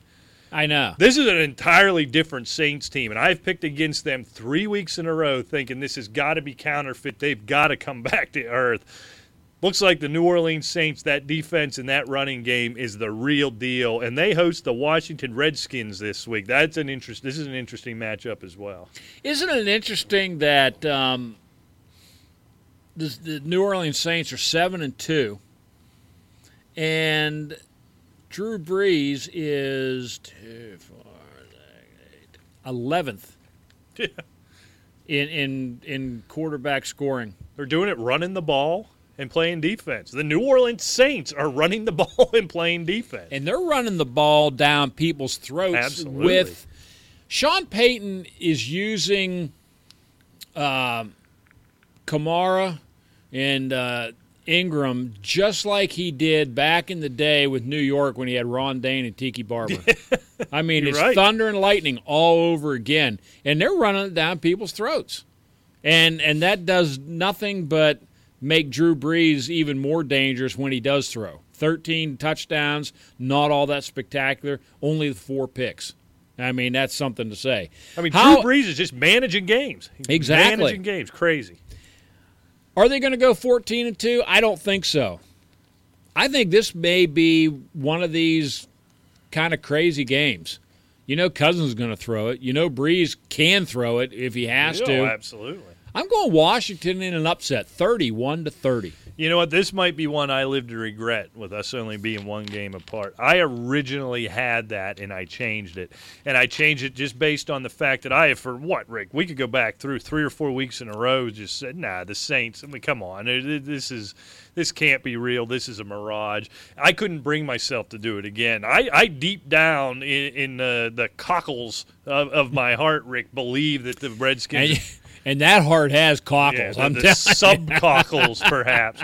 But I do deep down think the Redskins are going to win this game, but I'm just done for right now picking against the Saints, especially at home. So regrettably, I'm taking New Orleans here, 27-24. All right. All right, Rick. All right, so we're doing the Chargers-Bills right here. So, Rick, I know you checked my sheet, so I want to be above board. I made these picks before the Tyrod Taylor, Nate Peterman news came out. And you can change it anything you want. I originally had it Bills 24-21. I'm just going to reverse that. I'm now going to take the Chargers 24-21, but I want you to see me write it down. Nary you accuse me of any impropriety now that we're within one game. I'm just about that action, boss. Well, that's just about trying to steal this victory back away from me. Is what you're I am above board all the time. So you have and seen, you are fake news. As simple as that. So you have seen me write it down here. I think I like Nate Peterman. I'll be rooting for the kid. He's a Pitt kid. I've met him more than one time. He's a really nice kid, but are you going to go on the road 3,000 miles away, even though it's this pathetic L.A. Chargers team who just invents, to your point earlier in the show, invents new ways to lose games? I just don't think you go out and do that with all the crap going on. I like the Chargers here by a field goal. That's what I have, too. I have Chargers 27, Buffalo 24. Enough said on that one. Yep. Tyrod Taylor, don't know why he's sitting. He may be back in by the third series. Yeah, but you just never know. Yeah, I don't know what to make of it. I don't want any part of it. All right, Rick, the suddenly pathetic Broncos who can't – the offense is so bad it's made the defense bad, apparently, and they host the Cincinnati Bengals who seem to be coming apart at the seams as well. Now, you talk about must-see TV. 2 years ago, you know how excited we'd have been for this game? And now it's a joke. And quite frankly, though, I spent way too much time on this game trying to pick a winner. And I gave it to Denver simply because they're home. Denver 20, Cincinnati 19. You stole everything I was going to say. My thought was I spent way too much time on this. Nobody cares. They both stink. The Broncos are at home, so I guess they're going to win. Oh, no, I just lied to you, Rick. I had the Bengals 23-16. Who knew? I must have changed my mind after my fourth beer. So, all right, I'm all in. Andy Dalton, the Red Rocket or whatever they call him, Rick, I got the Bengals here, 23-16. Jeez. That's just pathetic. It's a little pathetic. I'll give you that. All right, Rick. Heading down to Mexico, the New England Patriots take on the Oakland Raiders. I think this is going to be a good one, too. Derek Carr and company coming off the bye. Almost a must-win for them. You know New England doesn't care about must-wins. They just want to put the boots to you. Yeah. They want that number one seed. Love Derek Carr. Love Tom Brady. I'm going Brady. 37-33. I tried 800 different ways to finagle and bend and twist this thing to where I could give a good justification for Oakland winning. I think I'm just hoping Oakland wins, quite frankly. And in the end, if you don't know, it's Tom Brady's the answer. So yeah, he's pretty good. Yeah, I've heard. You know, I'm given to understand he's quite good at the quarterback position. So I'm going to take the Patriots here. And when they win, they end up scoring late and stomping you on your throat. So I got the Patriots 37-26. Sunday night football is suddenly very depleted Cowboys team hosting the Eagles coming off the bye. You know, and here's another one that I was probably 3 weeks ago would have been thrilled about this game coming up. Dallas is in a really precarious position. They can't afford to lose a game. And I'm sitting here thinking, okay, Philadelphia certainly can't go 15-1, right? You know, and I'm sitting here, and I couldn't pull myself to do it. I got Philadelphia 29, Dallas 24. Yeah, all the circumstances surrounding it tells you should take Dallas here. They're at home. They have to have. You lose this one, give another full game away to Philadelphia, it's over, right? But I think it's over for them anyhow. You had to have that game in Atlanta, and they didn't have it. Right. Offensive line didn't get any better. Zeke Elliott isn't coming through that door. Dez Bryant still isn't the Dez Bryant of 2012, 2013. So this is the Eagles. 30-23, I think they keep it fairly close because it's a division game. But it's the Eagles. And Monday Night Football, suddenly intriguing again, Rick, as the Seahawks host the Falcons. Yeah, and just when you think, I mean, look, let's face it. Is there a healthy running back in Seattle? No, and if you send a healthy one there, he will come back broken. Exactly. I had a cousin like that. If you took something to his house, it was coming home broken. It's the same thing up there. And Seattle's 6-3. And basically, you have to hand most of the credit to Russell Wilson. They can't run the football. The secondary's banged up. But somehow, in some way, they're 6-3. They're kind of like Tennessee and Carolina again, you know. But I think going to Seattle, even though Atlanta throttled Dallas, they're Jekyll and Hyde too. And I can't pull myself to pick Atlanta, so I'm going Seattle 27, Atlanta 24. I struggled with this one a lot, Rick. I did too. They managed to lose that game against Washington. They've let teams play them close in Seattle. To your point, they have no running game. Russell Wilson's doing it all on his own. That offensive line is pathetic. The receivers are playing well. They're making some big plays. Doug Baldwin's making the tough catches. They're getting Jimmy Graham involved. Paul Richardson playing well. But you lose Richard Sherman for the year. They're just a little banged up on defense. And I thought I saw something more than just a Jekyll and Hyde situation out of Atlanta last week. In watching that game, and I spent a lot of time on that game specifically, it almost looked to me like the light switch came on a little bit. So I'm going to go there, and I think this is an upset, even though this is a team that was in the Super Bowl last year and we expected a lot from. This is my upset play of the week, is I think the Falcons managed to go into Seattle in prime time and win this game, steal this game 27-24. Expect a big, retro Julio Jones game is what I'm looking for without having Richard Sherman there with the ability to shadow him all over the field. I think they're vulnerable in the secondary now.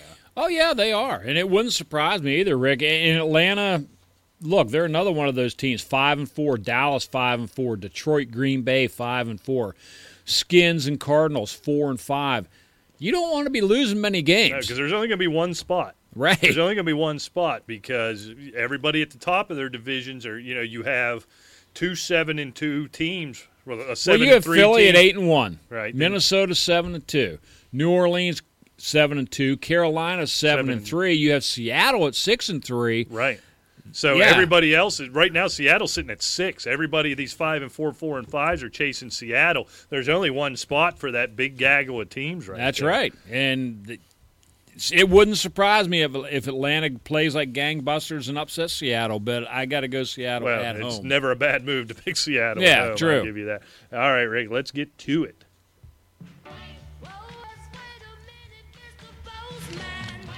Just send a fax or send me a letter or give me a call, that would even be better. You've got mail. All right, the whiny, demanding mailbag apparently presented. Yes, we have the whiny, demanding mailbag. Who you acquiesce to like a coward.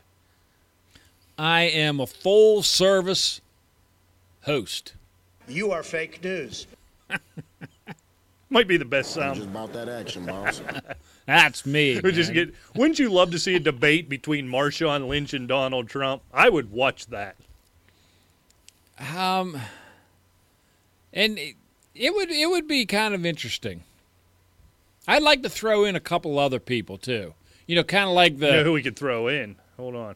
Well, I'm the best corner in the game. When you try me with a sorry receiver like Crabtree, that's the result you're going to get. Don't you ever talk about me. Who was talking about you? Crabtree, don't you open your mouth about the best. Or I'm going to shut it for you real quick. L.O.B.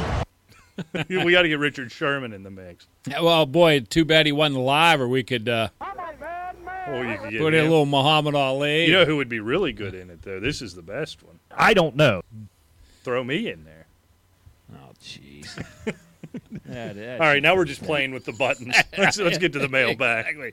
Okay, Bob in the Berg. Bob. So was it Bob, the whiny one? He wanted us to say Bob in the Berg? Cam is on a bye. Yes, he is. I've heard that. Eli or Andy Dalton? All right, so we've got Eli going up against Kansas City, not exactly the 85 Bears. Andy Dalton in.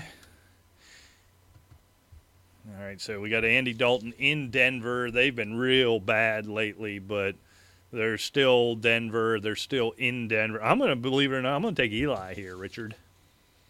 I think I will too, Rick. I don't envy Bob in the Berg, and yeah, I think the Giants at home. I think it's just a safer play, and Eli can actually fling it around a little bit. So a lot of garbage time work, which I think there'll be some of that hanging out there for him. Yeah, there'll be some of that hanging out there for him.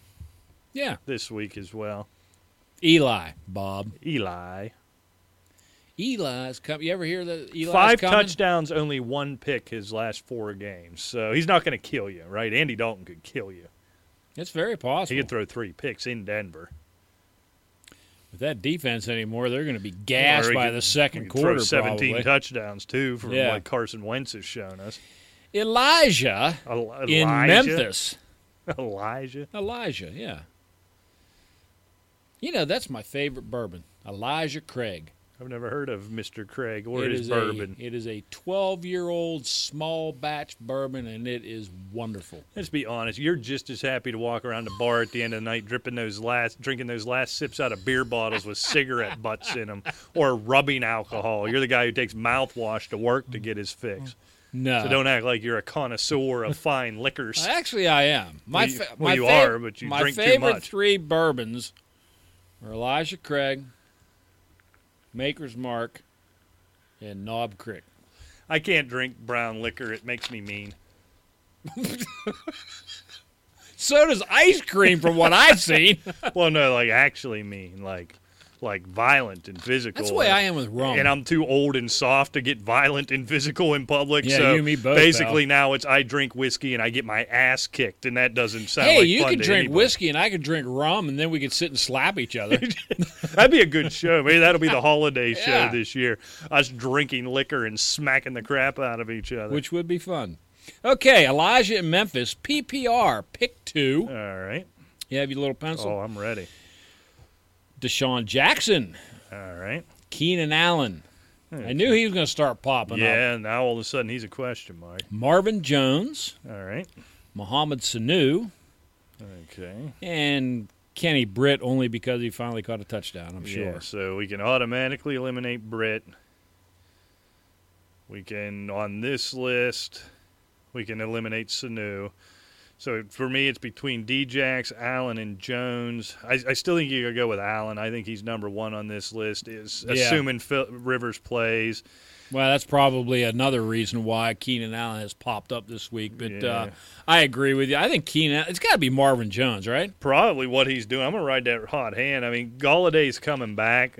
Quit telling me about Galladay based on 1 preseason game and 2 touchdowns in week 1. Right. And then he's either not caught a football or not been on the football field since. He had They like found 62 something- yards last And week. they found something with Marvin Jones. He's that goal line target, and I don't believe for a second they're going to switch that back to Galladay this week. I agree with you.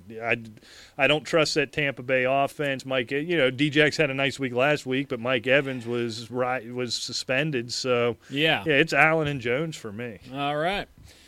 Okay, Kyle in Macon. Hyde is on a bye. Macon, where's Macon? Georgia. Oh yeah, I have Good heard of Macon, Lord. Georgia. People in Georgia listen to this?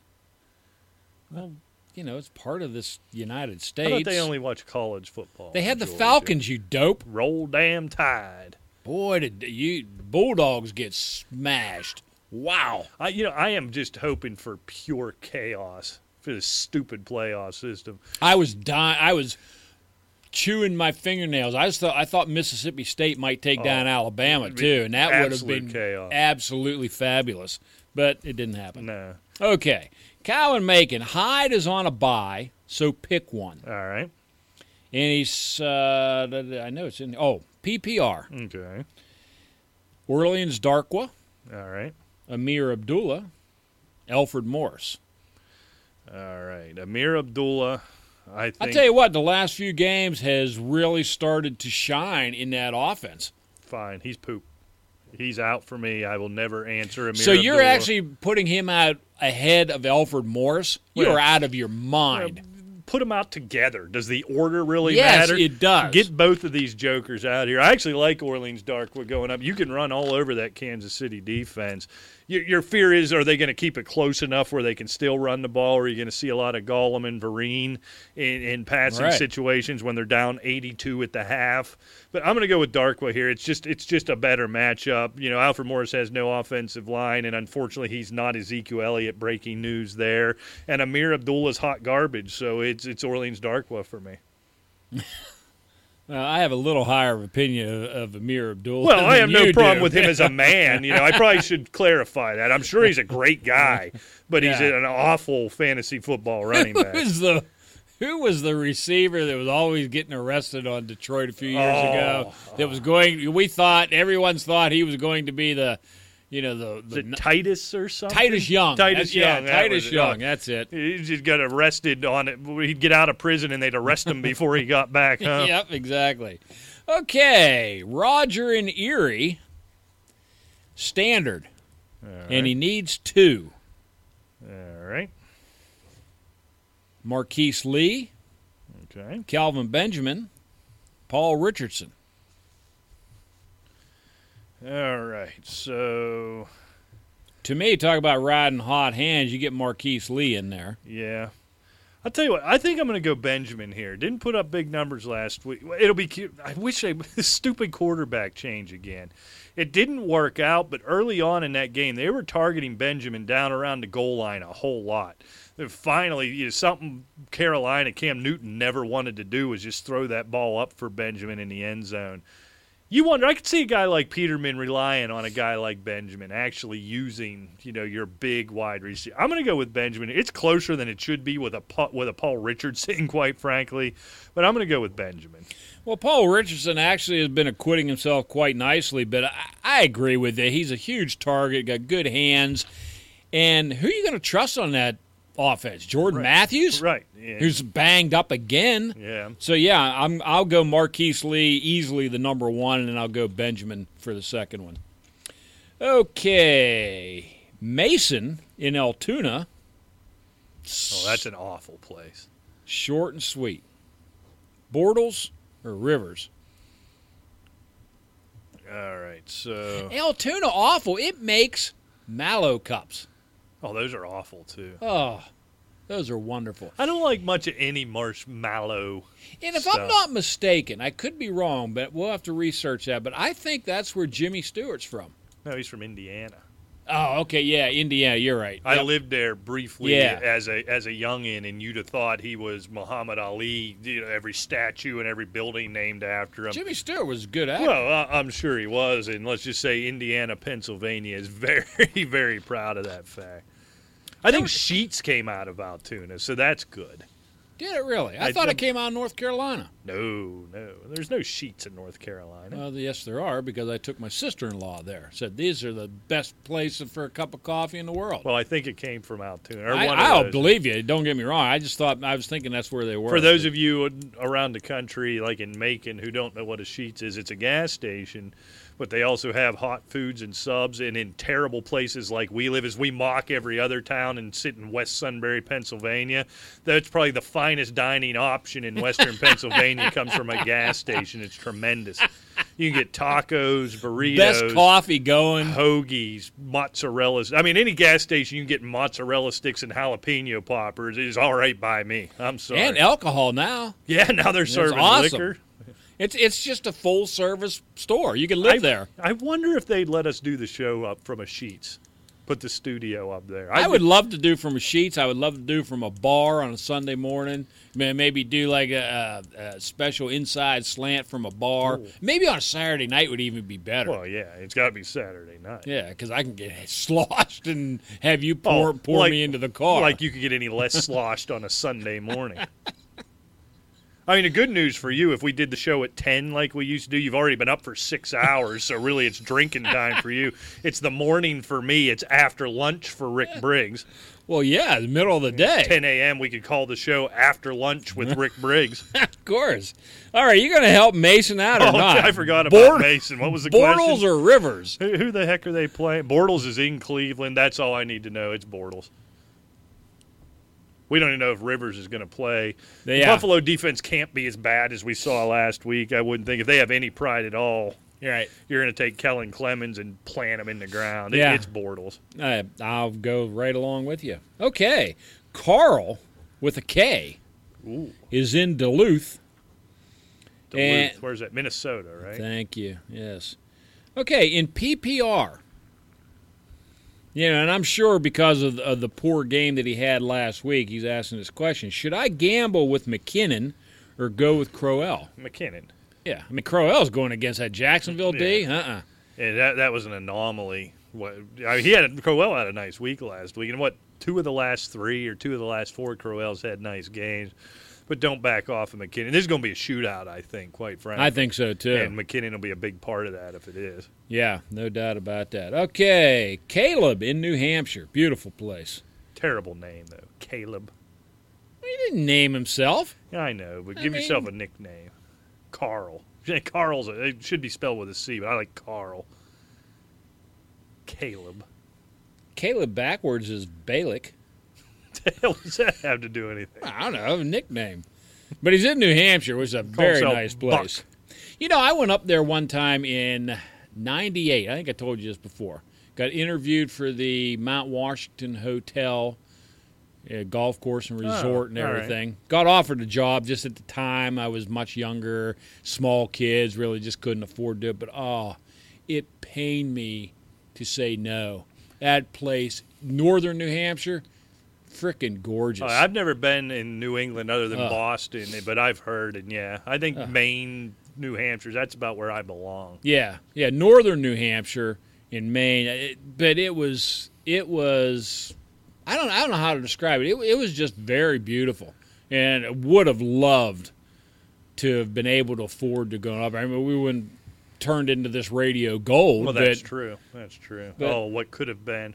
Yeah, I could have been happy. Yeah, think what I could be doing tonight if I wasn't sitting here with you in this pathetic studio. You'd have been sitting right over there in the couch with your hand down your pants watching ESPN. That's when I'm happy. Yeah, exactly. You're ruining everything. Okay. I'm going to start doing the show with my hand down my pants. Try to make the best of a bad situation. Okay, get your little pencil out. Oh, God, Caleb's going to be a nuisance here. Go ahead. PPR. All right. Pick 2. Juju. All right. Keenan Allen. Okay. Deshaun Jackson. All right. Macklin. Ginn. All right. Reverse Macklin and Ginn in the order you read them's the order I have those wide receivers in. You can't sit Juju at this point at all. No, if Rivers We've plays, already taken Allen over Jackson and Macklin. If Rivers plays. Well, yeah. I'm saying if Rivers is out, you probably go D-Jax. Mm-hmm. But other than that, no doubt. Pretty much right in that order he gave you. You got it. Okay, Kevin in Morgantown, not far away, University of West Virginia. By gum, Virginia. Dak Prescott. Okay. Or Case Keenum. Boy, I didn't think we'd see any of these questions. This is Case Keenum. This is Case Keenum. No, I think it's so, going to be a shootout. It's going to have to be. It's going to be a shootout or a Rams blowout, quite frankly. This game isn't being played in the low 20s. We know that. Right. And Prescott, he may die before halftime of this game. It's very possible. I think Case Keenum is definitely the play. If I had told you, Rick, heading into week 2, the second show of the season, that somebody would ask that question and we wouldn't have ripped the microphone off of this console here and called him an a-hole. I mean, this is unbelievable what this year has become. Oh, it's not only that, but then we picked Case Keenum. Not only are we not ticked off at the question, we picked Case Keenum. Well, exactly. But, I mean, you look at what Dallas is doing. Like you said, their offensive line hasn't played well really all year. Right. And now they're down an all-pro left tackle, and what are you going to do? I mean, when you give up 6 sacks to one guy last week, Philadelphia's defense is not bad. I'm sure they're not going to be giving up the 6 sacks to one person this week, but I think Dallas is in real trouble. It doesn't take an analytics guy to tell you that 6 sacks by one man in 1 week is a problem. And he has a total of 8 for the year now. Yeah, exactly. Even I can do that ciphering. Where are we at? Okay, a couple more here. Let's see. Get your little pencil out. Oh, blow it up, baby. Oh, let's see. Where's that at? Oh, here it is. Blowing it up. This is for Roland in Buffalo. Roland. Wonder if he's part of the Bills Mafia. Aren't they all? I was offered. Those people are crazy. Do you ever see those videos on Twitter and stuff? They light themselves on fire. They jump through tables. It's like a tables, ladders, and chairs pay-per-view at every Bills tailgate. Those people are lunatics. Well, let them. Okay. Roland. I was offered Rivers and Duke Johnson for Adrian Peterson in standard format. I had Palmer at quarterback and have been using Tyrod Taylor since. My other running backs are McCoy, Darkwa, Gillislee, and Ivory. So you're giving away Peterson, so now you have McCoy, basically, and Duke Johnson, or Darkwa, plus you're getting Rivers over whatever Drek you're going to pick up off the scrap heap right now. Yeah, I guess that'd be my question is what's on your waiver wire? You might not have any choice.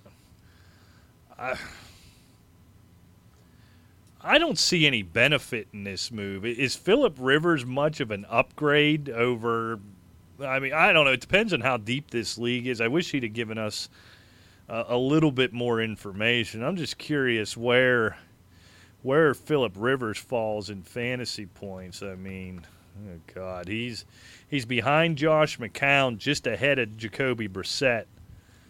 So you're not upgrading much there. I mean, if Blake Bortles is out there, they're pretty much a wash. There's a chance Case Keenum's still on your waiver wire. Maybe Brissett's still out there. McCown's still out there. Roethlisberger might even be out there for all we really, know. Yeah. So really, for me, throw that part of it out.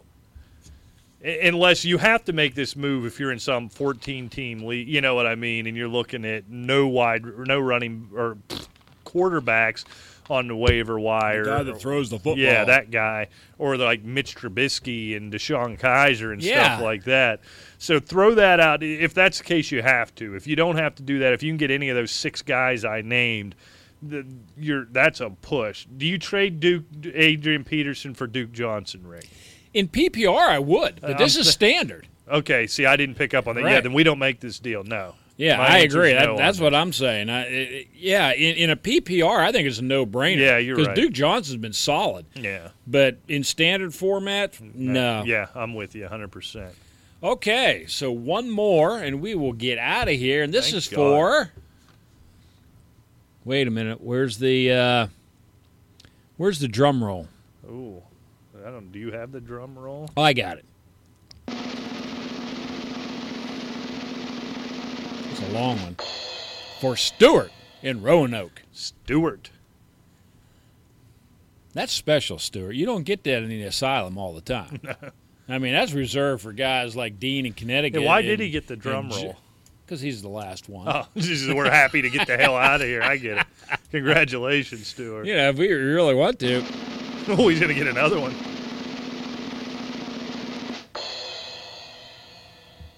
I have Cam and McCowan on a bye. All right. Good forethought there, Stewart. Carrying around Josh McCown all year. I think he loses his drum roll privileges.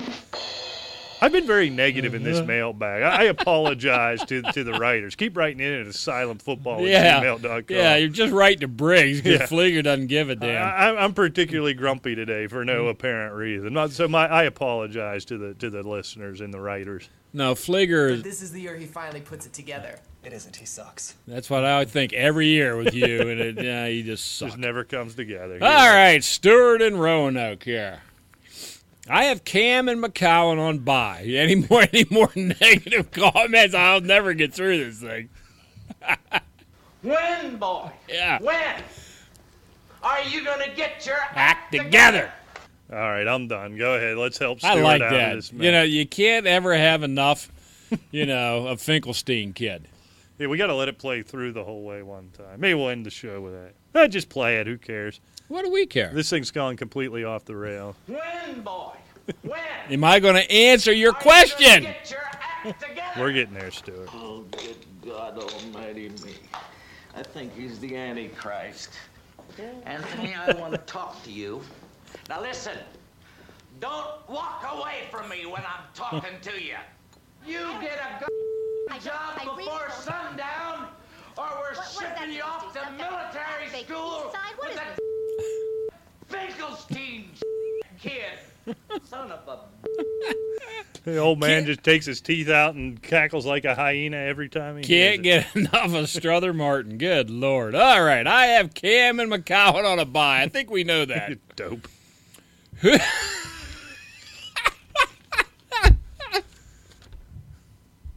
You suck, and so does fantasy football. Pull it together. We're a professional show, Rick. Yeah, well, Stewart's not professional. I'm thinking fantasy. Stewart's not going to be listening anymore.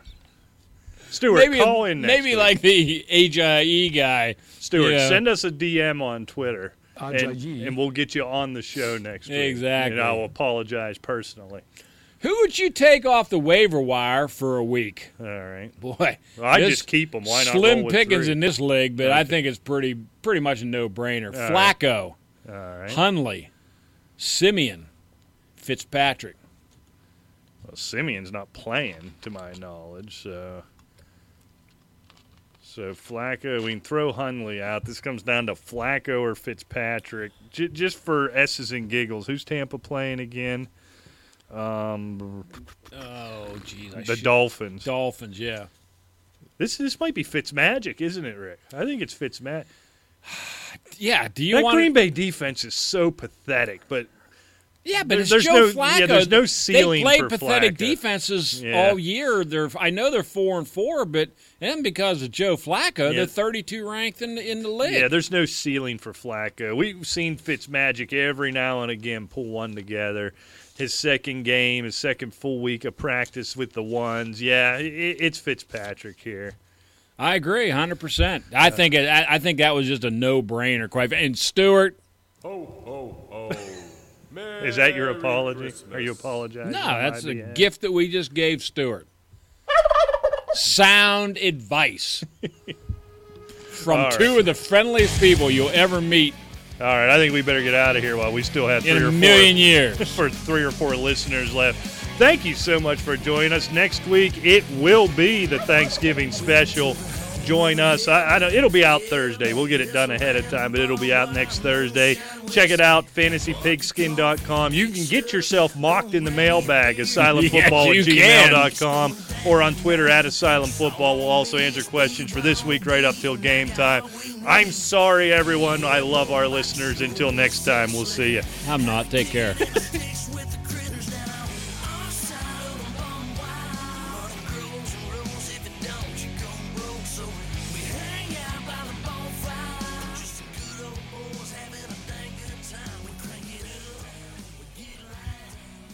With the Lucky Land Slots, you can get lucky just about anywhere. This is your captain speaking. We've got clear runway and the weather's fine, but we're just going to circle up here a while and get lucky. No, nothing like that. It's just these cash prizes add up quick. So I suggest you sit back, keep your tray table upright, and start getting lucky. Play for free at LuckyLandSlots.com. Are you feeling lucky? No purchase necessary. Void where prohibited by law. 18+ terms and conditions apply. See website for details. Lucky Land Casino, asking people, what's the weirdest place you've gotten lucky? Lucky? In line at the deli, I guess? Aha, in my dentist's office. More than once, actually. Do I have to say? Yes, you do. In the car before my kids' PTA meeting. Really? Yes. Excuse me, what's the weirdest place you've gotten lucky? I never win and tell. Well, there you have it. You can get lucky anywhere, playing at LuckyLandSlots.com. Play for free right now. Are you feeling lucky? No purchase necessary. Void where prohibited by law. 18+ terms and conditions apply. See website for details.